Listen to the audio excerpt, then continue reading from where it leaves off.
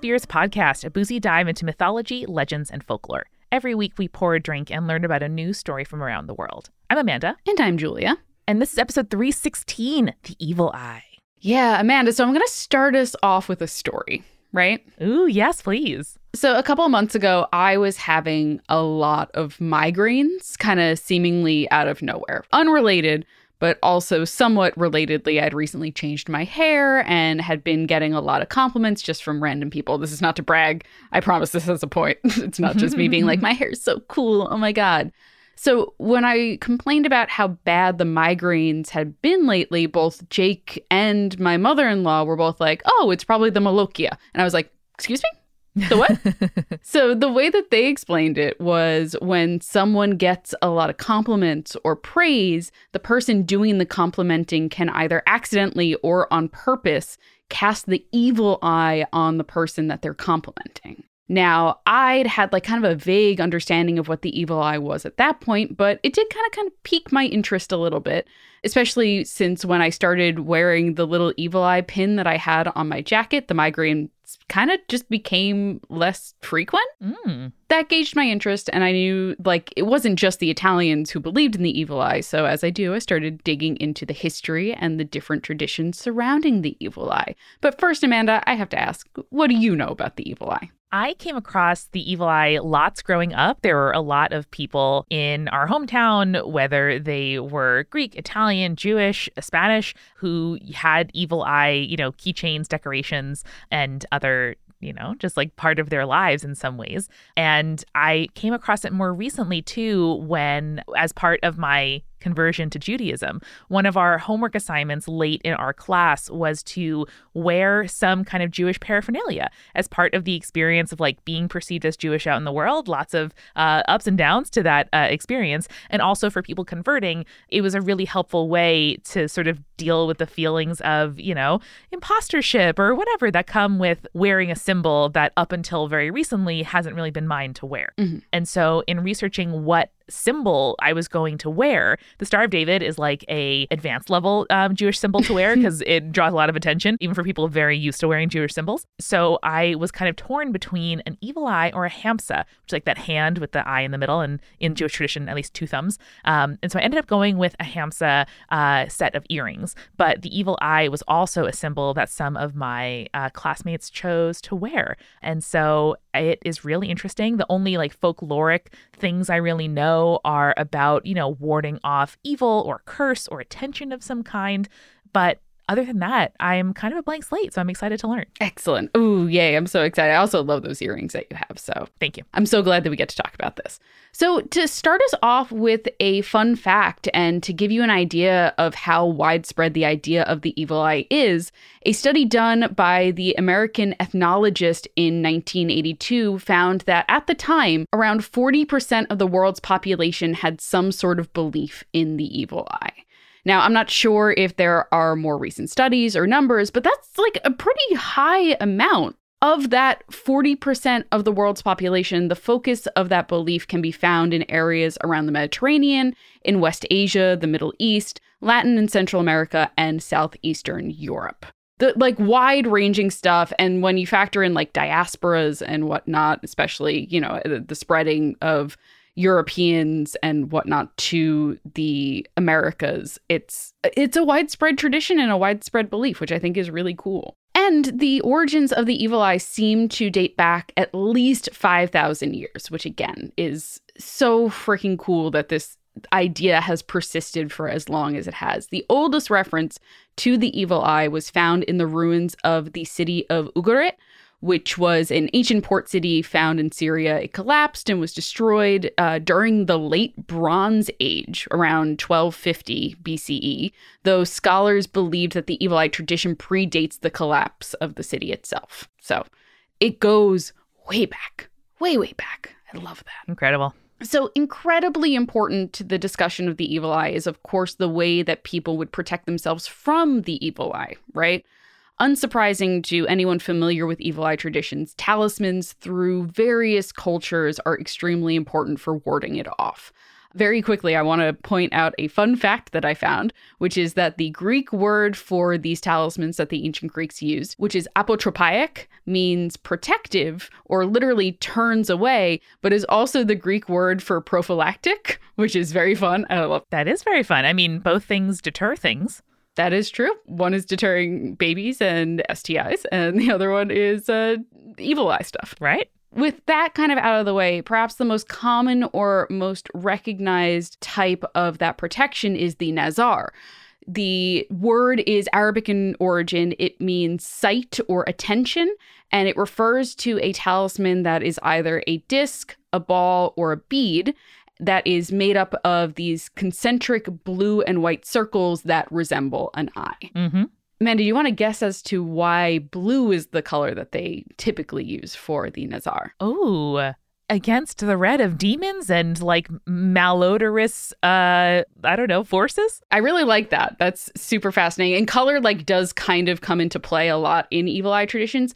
Blue is often used, one, because there was a certain pigment that was used in traditional glass blowing during that time period. Oh, sure. But also the idea that blue-eyed people in a lot of different cultures were more likely to spread the evil eye. Oh, because they're like piercing or the light transmutes more. I guess so. We'll talk a little bit more about the quote unquote science behind a lot of these traditions. So as I mentioned before, the word nazar comes from Turkey, but the nazar is a common talisman found throughout the Middle East, Eastern Europe, and the Eastern Mediterranean. The logic behind the eye-shaped amulet is interestingly used alongside the phrase an eye for an eye, not in the Code of Hammurabi way, but in the idea that only an eye can be used to protect the recipient from the evil eye gaze. That makes sense. Yeah, of course. And it's also very early medicine, the idea of a little bit of the poison can help counteract the disease or something to that effect. So it totally makes sense that an eye would counteract an evil eye.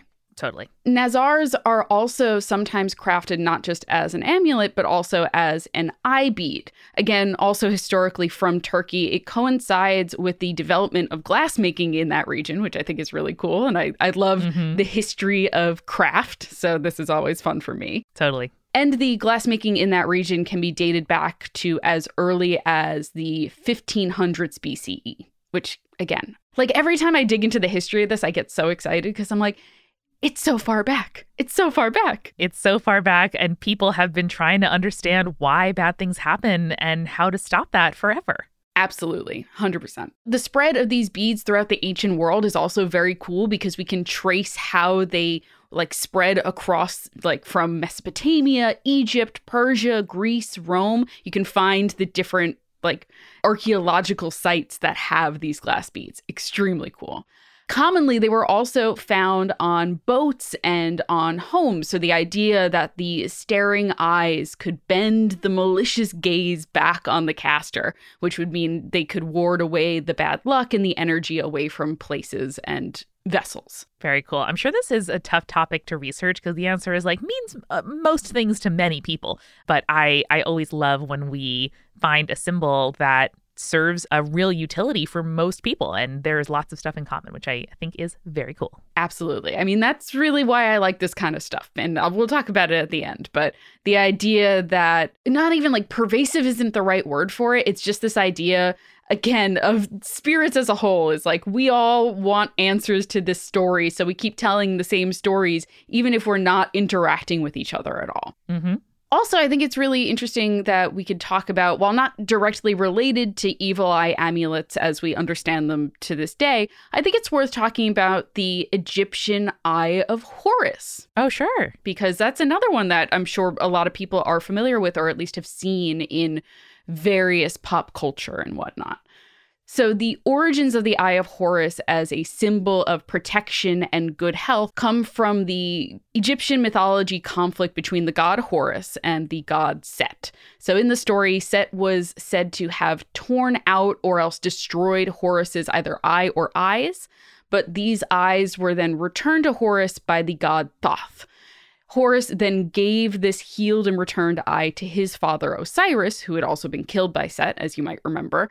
And the power of Horus's eyes gave Osiris the power that he needed to sustain himself in the afterlife. So extremely important to really the kind of creation myth and the afterlife myth of Egyptian mythology, as well as became an extremely powerful symbol. Exactly. And the eye, the taking away of the eye is kind of the origin of the evil or the harm inflicted on Horus. But then the eye itself is also a healing symbol. And it can be kind of paid forward to give new power. Exactly. And as you just mentioned, Amanda, ancient Egyptian medicine would incorporate the Eye of Horus in medical treatments as well as healing rituals because they were evoking this story in which Thoth healed the eyes of Horus.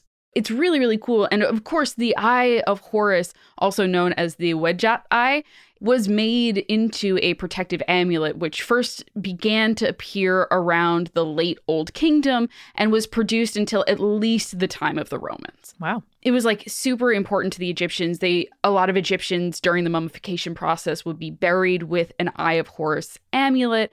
At first, it would just be placed on the chest of the mummy, but then later practices, it would be laid over the incision in the body where the internal organs were removed for the mummification process. Again, sure, kind of evoking this healing that was really, really important to them. Makes total sense. And especially that bridge to the afterlife. Of course, because Horus and Osiris were connected due to Horus's gift of the Eye of Horus to Osiris. You're nailing it. As always. Good symbol, ancient Egyptians. Good symbol, ancient Egypt. We'd love it. We'd love to see it. I know they really need my approval, but they have it. So, of course, while there is that connection to the afterlife and Osiris and Horus, these weren't just used in the mummification process. It could be worn as an amulet during life as well, of course. It was painted, again, on the bows of boats to protect them. Sometimes even incorporated into tattoos, which we've seen on the bodies of mummies that we have discovered. Amulets were also sometimes made of ceramic. They were made of glass. They were made of gold, even precious stones. I know lapis lazuli was a very common one to use for the Eye of Horus. And even, I think this is really cool, temporary amulets could be made for life-threatening situations, such as something like an illness or during childbirth. And they were just simply either drawn on papyrus or they were drawn on linen in the instance where a quote-unquote formal amulet was not available. Right. Which I think it's awesome. I think it's really cool where it's no one has an Eye of Horus on them. Okay, just draw it on that piece of paper and we're good to go. Exactly. And that adaptability reminds me a lot of Judaism. It's one of the things I love most about it. And in talking and reading a little bit about the evil eye in Judaism, it is not just amulets that can help protect us, which are totally in that Turkish style of the Nazar, but also people used things like herbs and nails and horseshoes and gold. In some cases, they wore coral necklaces because the color red was seen as being anti-evil. Again, so much of culture and so much of Judaism specifically, it's about the principle of the thing and adapting to the stuff you have around you because the stuff that we used to have is not the stuff that we have now. Yeah. And in saying that, Amanda, I totally recognize a couple of other traditions that use similar things. So again, the crossover is so important. And I'm not sure if this is what the chicken and the egg situation here is, because I know that adaptability is an extremely important part of Judaism. So I'm not sure if they got the coral from somewhere else or they were collecting coral while living in this particular place. But I was ooh, coral, that's one that I recognize. Yeah. And I mean, lots of diaspora cultures, you pick up and start to kind of live with traditions of places that you live. And so there are lots of Jews in Turkey. And that's why, the evil eye amulets also make sense. And other places that use, coral, iron, horseshoes, herbs were often a dual citizen kind of people. Yeah. Maybe not full legal citizens, but living among two cultures at the same time. So I know that the Hamsa is very common as a symbolism, the hand symbolism. I've seen it in Judaism and also in Islam. Where does that come from? It's a really fascinating symbol and comes probably to Judaism from Islam, from Sephardic Jews who live, in areas with lots of Muslims, where in Islam, this comes from references to Fatima, who was Muhammad's daughter, but also for lots of Jews reminds us of Miriam, who's Moses' sister. And so it really is a symbol that, means lots of things to lots of people, but comes with a lot of like protection for mothers in particular. In Islam, some scholars have talked about that, the 5 fingers of the hand is the number 5 can help defend against the evil eye in certain traditions, but also the 5 pillars of Islam and the 5 fingers, it kind of has a lot of stuff in common. And the exact like styles of the symbol vary a ton based on if it's coming from, Morocco, Spain, like Egypt, kind of other places where Jews and Muslims are. But yeah, it's like lots of things like the evil eye, I think, a symbol that means a lot to lots of people. And I think it's very cool. I think that the history of these things and how they got to where they are don't dilute it, but make it richer with like another kind of meaning. Absolutely. And I think that is such a great thing to keep in mind as we kind of go through the different traditions. You're going to see a lot of stuff that is repeated throughout the various traditions, and some stuff is unique to different cultures. And I think that's something that's worth exploring, being like, where did this come from? How did this spread? And so, again, keeping that in mind, again, I really do think that, and I love that that has such a Jewish connection as well. 100%. So I'm going to go into a little bit more about the various traditions and stuff of the evil eye. But first, how about we go and grab a refill? Let's do it. Welcome, folks, to the Refill. This is, of course, where we thank our new patrons, tell you what's going on at Multitude, recommend something fun, and also read our ads because those things help pay the bills. So welcome, first and foremost, to Davin and Reese, our newest patrons over at patreon.com/spiritspodcast, where Julia has just dropped, by the way, her quarterly tarot vibe check, a tarot spread that she did specifically for our patrons at, I think, the $16 level and above, where we give you a vibe check about what to expect from the coming season. They're posted on every equinox and solstice, and it's one of my favorite traditions to check in and hear her soothing voice describe all of the great stuff and, things to look out for coming in the months ahead. So check it out. Go to patreon.com/spiritspodcast. And thank you too to our supporting producer level patrons, Alicia Ann, Brittany, Kakuta Maculata, Daisy, Fruity Chick, Hannah, Jack Marie, Jane, Jessica Stewart, Nieselkins, Lily, Megan Moon, Nathan, Phil Fresh, Rico Lake, Jonathan Malachi Cosmos, Sarah, Scott, Spooky Lore, and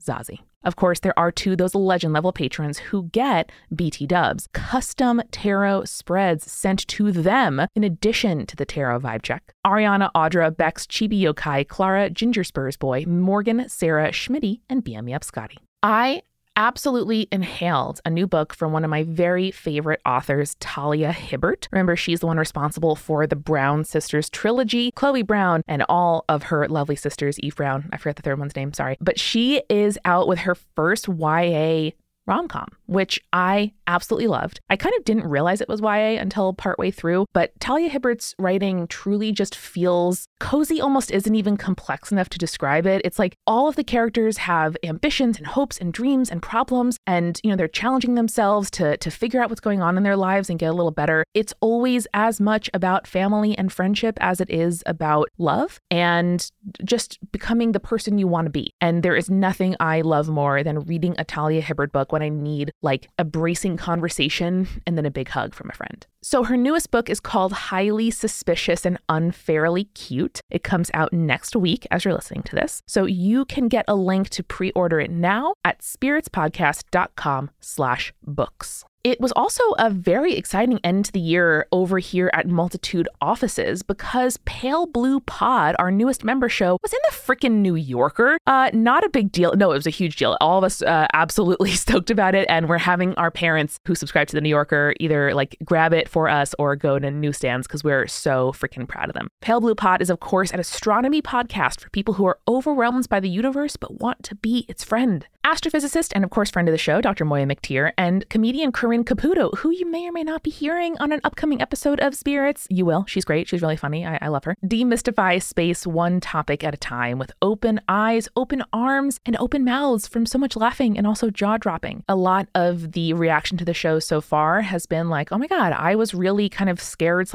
overwhelmed by space, and now I really want to know more. This feels like a safe space, no pun intended, to explore what it is that makes up the universe with absolutely no judgment about stuff that confuses you or freaks you out. So seriously, it's my favorite podcast that I'm listening to right now. It comes out every Monday, weekly. That's right, wherever you get your podcasts. Look up Pale Blue Pod and get on that bandwagon. It's really, really good. Thank you to our first sponsor this week, Calm. This is an app that can help if you are feeling restless at night or just feeling like you want to take a little more time for you, whether, you wake up and you've been anxious, if you are kind of like tuning out this ad or this podcast or whatever you're doing right now, and you just want to like press pause.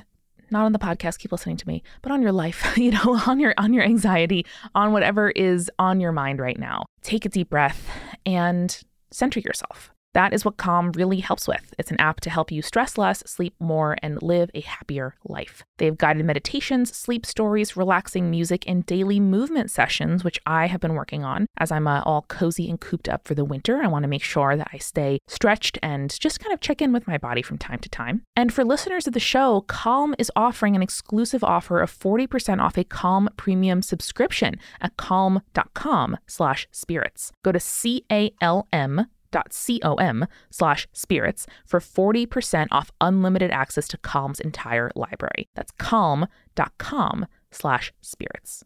Guys, I had a dilemma recently where my dad has a girlfriend who I think is fabulous, and I was getting her a Christmas present for the first time. And I'm like, oh God, I don't want to mess this up. Like, what do I get? What do you get the girlfriend or boyfriend of a parent? Like, it is a thing I've never faced before. And so I thought, you know what she would really like? My dad's girlfriend is like Lorelai Gilmore in the best possible way. And so I got her a Shaker and Spoon subscription. These are our longtime friends, one of the longest sponsors and partners of the show, and they make subscription cocktail boxes. They send you all the ingredients and teach you all the skills you need to mix up bar quality cocktails from recipes designed by award-winning mixologists, all while exposing you to new flavors, new techniques, new combinations, and exposing a real range of what each spirit can do. It's between $50 and $59 per month. You can skip or cancel anytime or just gift a subscription or a single box to somebody you care about. And what they do is, again, send you all the stuff you need. You pick up one bottle of that month's spirit, and then all of the cocktails are designed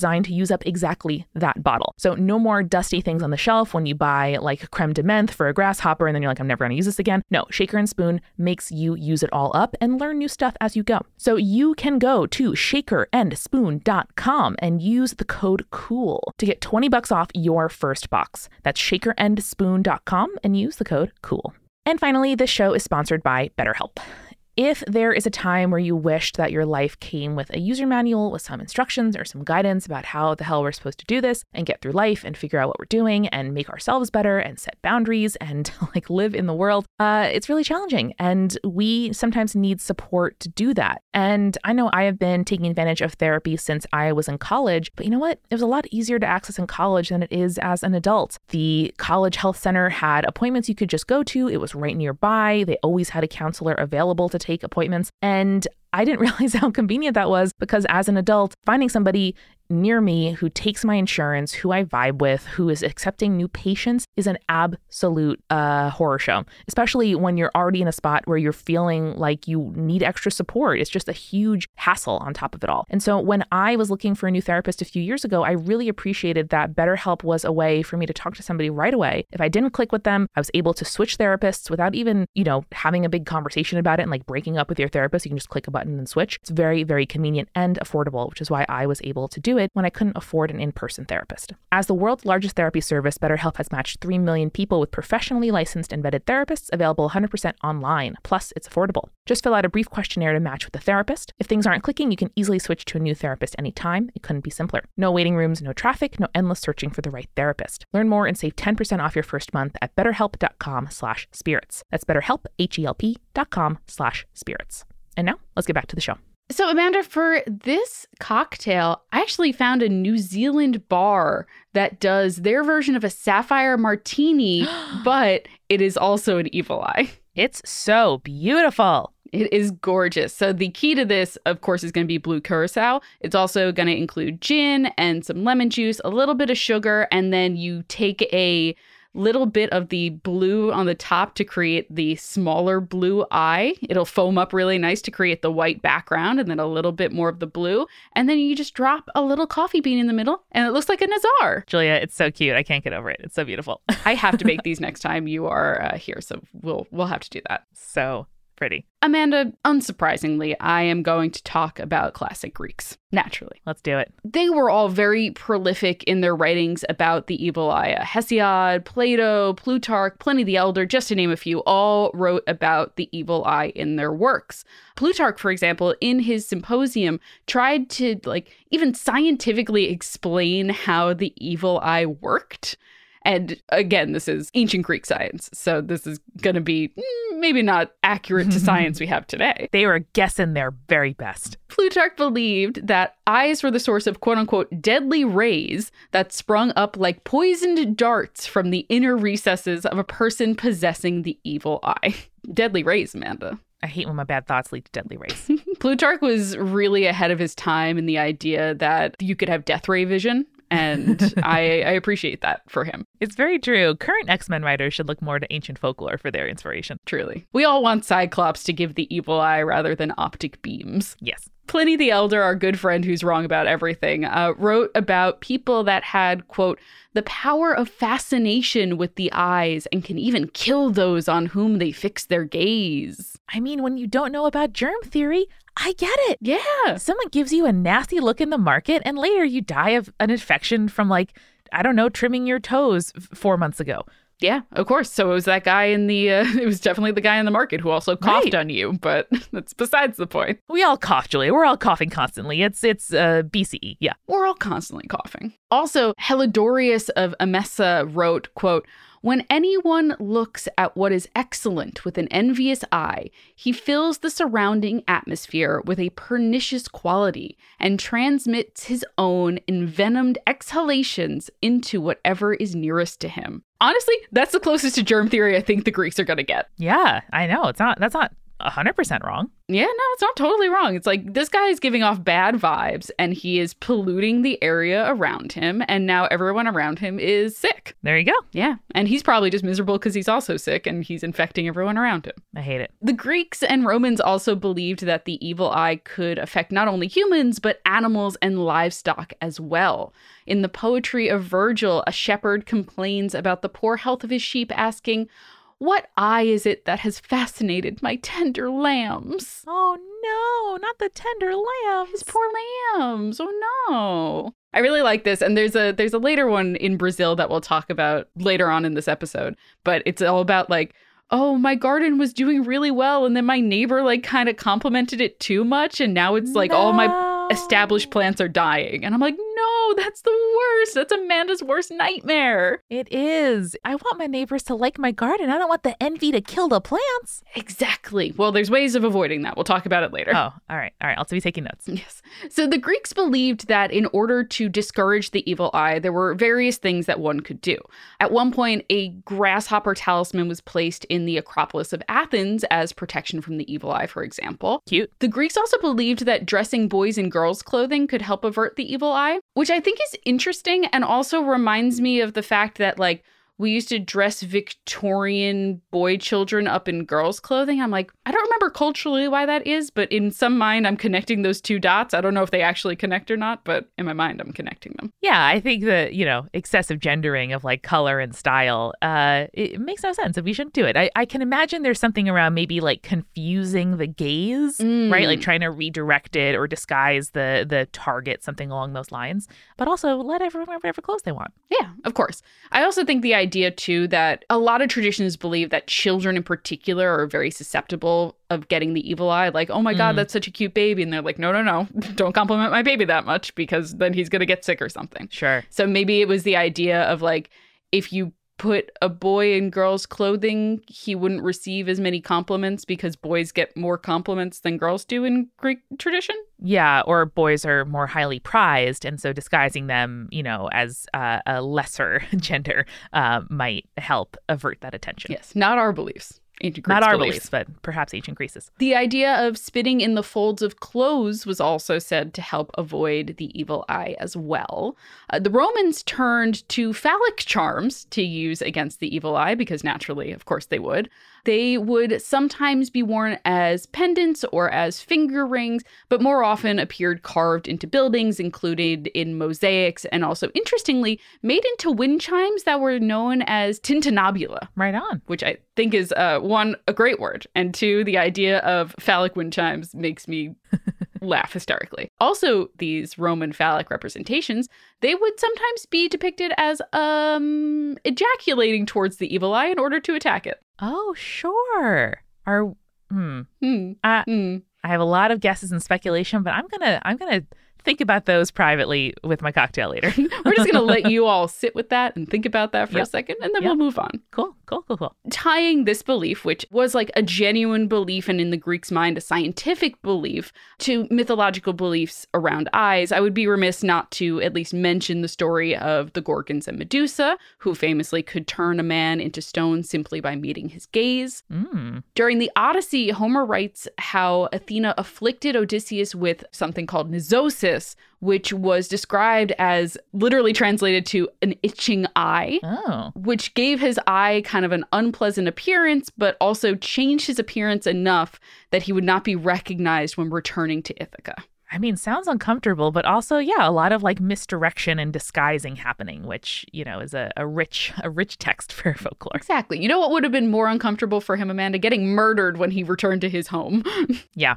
All in all, this is better. Yes. And then, of course, Greek and Roman gods were often associated or described as clouding the eyes of heroes, or else like lifting the mist from their eyes so that they can continue fighting. There was a lot of like just imagery of eyes and the gods being connected to them in Greek and Roman mythology, of course. Totally. And, eyes are so often associated with like the gods, having a view of us, and the gods being up on a mountain or up in the clouds, or being even, omni-seeing, like, right, like seeing everything, and omnipotent, or what's the other word that we use omni for gods? Omnipresent. Yes, omnipresent. Thank you. The gods see all, and sometimes we wish they don't. And sometimes we say, like, you saw that, why aren't you doing something about it? And so there's so much symbolism with eyes that it makes total sense why it is so deeply and fully tied to like your fate. Absolutely. I mean, it's just like, gosh, I fucking love mythology. That's how I feel every time. I'm like, yeah, you're right. You're absolutely right. Yeah. I love mythology. A lot of traditions about the evil eye, as we've talked about before, are brought about without malice or not on purpose, but rather kind of just expressing appreciation for beauty or acknowledging accomplishments, right? So the concept of the evil eye and protection from such is like super important, as you were talking about before, to Islamic traditions as well. So according to Azhar Hamid Kamar, in his essay, The Concept of the Evil and the Evil Eye in Islam and Islamic Faith Healing Traditions, quote, a verse from the Quran is a worldwide spoken Islamic phrase, masha'Allah, used to appreciate or praise anything or anyone. The Muslims believe that saying masha'Allah, which means whatever Allah wishes will come to pass, protects one from the evil eye, end quote. So basically, this idea is that rather than appreciating, for example, someone's beauty and saying that out loud, invoking Allah's blessing upon the object or the person being admired will help to protect them from the evil eye instead. I think that makes total sense. Yeah, it's basically a way of making sure that you are not accidentally putting the evil eye on someone. Because again, a lot of these traditions believe that people don't do it on purpose. People just do it accidentally because they're like, oh, I'm like somewhat envious of how beautiful you are, or your accomplishments or whatnot. Totally. Super like that. In India, there is the drishti, or as well, it's also known as the nazar, as it is in Turkey, when referring to the evil eye. Babies, who are, as in many traditions, often most susceptible to the effects of the evil eye, are often adorned with black eyeliner, which is known as a kajal, because the black color around the eye is said to ward off the evil eye. Right on. Again, this idea of color and eye imagery intercepting this evil eye is, again, very common throughout all of these traditions, which I love. I'm also loving the mental image of a bunch of babies with cool eyeliner. I love it. Yeah, it's probably adorable. And I just want to see all the babies. It's like, how you see a lot of like Catholic babies get their ears pierced very early on. The idea of like a baby with eyeliner also totally appeals to me. Me too. Additionally, often a amulet or a pendant is made out of the baby's umbilical cord, which is said to protect from the evil eye as well. Away from babies, but instead for households or individuals, various ingredients could be used for protecting from the evil eye as well. Rock salt is one, green or red chilies, lemons, chief among them. When left outside of homes, either in piles or in lines, it is said to ward away the evil eye from the family that resides there. Nice. And also, I'm sure it makes your house smell nice. Oh my gosh, yes. Just like the idea of like lemon salt all through my house smells delicious. I love it. Oh, yeah. I have to talk about Italian beliefs because those are probably the ones that I'm most familiar with. And of course, is what kind of got me started here on this journey through the evil eye, right? Yeah. Unlike most of the traditions that we've talked about, which mainly use this kind of eye imagery for protecting against the evil eye, the Italians famously use an amulet which is known as the cornicello, or the little horn. Little horn. So it is a horn-shaped, or in some eyes, chili pepper-shaped amulet that I'm sure plenty of people have seen before and people often refer to as the Italian horn. Oh, for sure. I just thought Italians really like peppers, but that makes a lot more sense. No, it's actually a horn, and it's interesting kind of where it comes from. But like also, as you can imagine, it is vaguely phallic shaped. Sure. And so it is also used not only to prevent the evil eye, but also to promote fertility. But mainly it is used and worn to protect against the evil eye, which I mentioned before is called the Malocchia. Yeah. And I mean, listen, there are few things in the world that people have bigger feelings about than fertility and having kids. And so it makes all the sense in the world to me that there is a lot wrapped up in the evil eye around miscarriage, around fertility, around babies, because society gives it a ton of importance and people feel a lot of feelings about them. Absolutely. And I mean, those are things that we have been experiencing since we were people. Exactly. You know what I mean? As a whole, humanity has always dealt with those things. So, of course, we want to find ways of preventing them or telling ourselves that we're preventing them naturally. Yeah. The use and the wearing of the cornicello is mainly a Southern Italian thing, which is why you see a lot of it in the Italian diaspora here in the United States, because a lot of the Italians came from Sicily or South Italy and then came to America. But it also can be tied back to some Greek and Roman mythology. I've seen some people tie it to the cornucopia of Zeus, for example, to Priapus, who's a fertility god who's known for his big dick. Yep. And Venus, since the cornicello is sometimes made out of red coral, which is tied to the love goddess. And nice. Apparently also the Hamsa, which makes me so excited. Yeah, Mediterranean Jews were like, seems like against badness. And so let me make my kids a little coral necklace. And I'm sure it also look cute. Also, coral, really cute. Yeah. Great material to use for jewelry making. We love it. We love it. So Italians also have like a name for a wielder of the evil eye, because the Italians also believe it's not just like, oh, you're not doing it on purpose. It's not malicious. Sometimes there are people who use it maliciously. And they refer to those people, those wielders of the evil eye, as jettatore. Love it. What I love, too, is the idea that Italians believe that jettatori have a certain look about them, because of course that's the most Italian thing ever. So they believe that the jettatore have striking facial features, high arching eyebrows, and a piercing stare. Oh, wow. Yeah, that's so Italian. I can't even. Yeah. It's not even a particular kind of facial feature except for the high arching eyebrows. Yes. But just striking. So, like, I don't know what to tell you. I don't know what color the eyes are. I just know that they're piercing. Yeah. That guy's got a vibe and it's piercing and we don't like it. Incredible. In particular, Amanda, men who were very charismatic and are successful are often accused of being jettatori. So, for example, Pope Pius IX was said to be a jettatore, and these many disasters that happened in Rome during his rule as Pope were blamed on his use of the evil eye. Damn. The Romans were not pleased with him whatsoever. They're like, that guy, he's very charismatic, but we don't like him. Something's going on there. Pope Pius? More like Pope Ius. You evil-eyed all over this empire. Oh. Thanks. So I am going to talk a little bit more about the evil eye traditions of Central and South America. I'm a little less familiar with these, but I want to give kind of a couple of highlights that I found in my research. I do know that they have a lot of rich traditions surrounding the evil eye. In Brazil, the envy over things like attractive hair, romantic success, family harmony, and even, as I mentioned before, well-tended to gardens could lead to mal olhado, or the act of giving a bad look, is what that directly translates to. That's mal ojo, baby. Yeah, baby. One of my favorite ones is the idea that well-behaved children, especially boys, who then start to act out as teenagers, were said to be victims of this from other parents who were jealous that their children were not as well-behaved. Sure. Yeah, it's not teenage hormones and my kid growing away from me and eventually living somewhere else. It is definitely the evil eye. My sweet boy, he would never do this. It must be the evil eye. That felt very Italian to me. It's like, oh, my sweet baby. No, he would never. Exactly. Specific plants planted in gardens could help keep the evil eye at bay, amulets as well. Also, the use of mirrors on the door of your home, either inside or outside. So, Amanda, if you're worried about your gardens and your neighbors like giving you the evil eye because they think your garden is going too strong, just put a mirror on your door and you're all set. Yeah. So that when the sun hits it at a certain angle, it will blind them and teach them not to look enviously upon my garden. How dare they? Or it'll just reflect the evil eye back onto them. It's perfect. Yeah, that's true. Maybe little birds will look at their reflections and that'd be cute.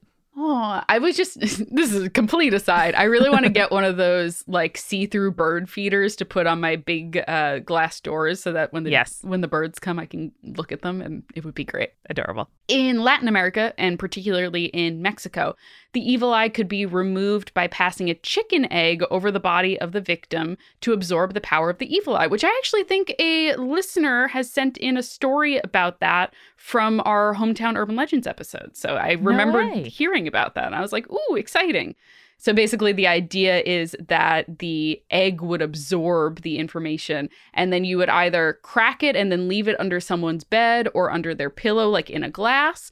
Or if you crack it and it's cooked, that is like a sign, or it's discolored. That's a sign that the evil eye had been absorbed. Right on. Which I love that one. I just like that there's a physical evidence like, oh, look, egg got cooked. So we know it's bad. Must be bad. Also commonly used to deter the evil eye is red string or red ribbon, which when it is attached to a person, an animal, an object that one wants to protect from the evil eye, the bright ribbon is said to attract the gaze rather than the intended target.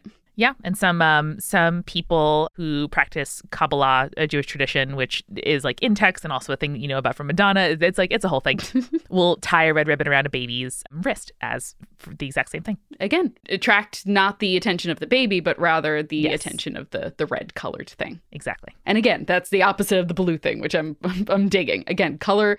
I feel like I'm just like, I want to talk about color theory now, but I'm not an artist, so I can't possibly do that. Listen. It could be a guest episode. Get in touch. It could be. There you go. And I mean, at the end of the day, Amanda, this is what I love most about the evil eye is that not only is it so widespread, but it's the fact that the beliefs have honestly not changed all that much over the centuries, right? So like while the ancient Egyptians and the ancient Turks were painting the evil eye on the bows of their ships, we're still doing something similar. Like you can literally find evil eyes painted on the sides of airplanes nowadays to protect them for their journeys. I didn't know that. It is still tradition around the world to gift evil eye tokens, or as you just said, to wrap ribbons or string around newborn babies so that they are protected just as they were over like 1,000 years ago. As I mentioned, it is such a widespread tradition that is both unique to the places that it is believed in, but also has this beautiful through line where it remains similar,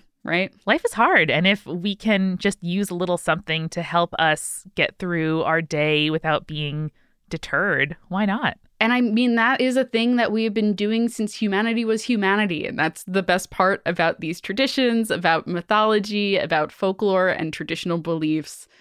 And it's beautiful and wonderful. It makes me love mythology every time I learn about it. 100%. If you grew up with evil eye traditions, or if you still practice them, I would love to hear from you guys. You can email us at spiritspodcast@gmail.com or send a message through our contact form at spiritspodcast.com/contact. And I know that, like, for me, at least, I'm going to keep my evil eye pin on my jacket for the foreseeable future, just in case. I love it, Julia. So next time you see someone with a piercing gaze and think, evil eye? Remember, stay creepy. Stay cool. Spirits was created by Amanda McLaughlin, Julia Schifini, and Eric Schneider, with music by Kevin MacLeod and visual design by Allison Wakeman. Keep up with all things creepy and cool by following us at Spirits Podcast on Twitter, Instagram, Facebook, and Tumblr. We also have all of our episode transcripts, guest appearances, and merch on our website, as well as a form to send us in your urban legends and your advice from folklore questions at spiritspodcast.com. Join our member community on Patreon, patreon.com/spiritspodcast, for all kinds of behind-the-scenes goodies. Just $1 gets you access to audio extras with so much more, like recipe cards, both alcoholic and non-alcoholic, for every single episode, director's commentaries, real physical gifts, and more. We are a founding member of Multitude, an independent podcast collective and production studio. If you like Spirits, you will love the other shows that live on our website at multitude.productions. Above all else, if you liked what you heard today, please text one friend about us. That's the very best way to help keep us growing. Thanks for listening to Spirits. We'll see you next week. Bye.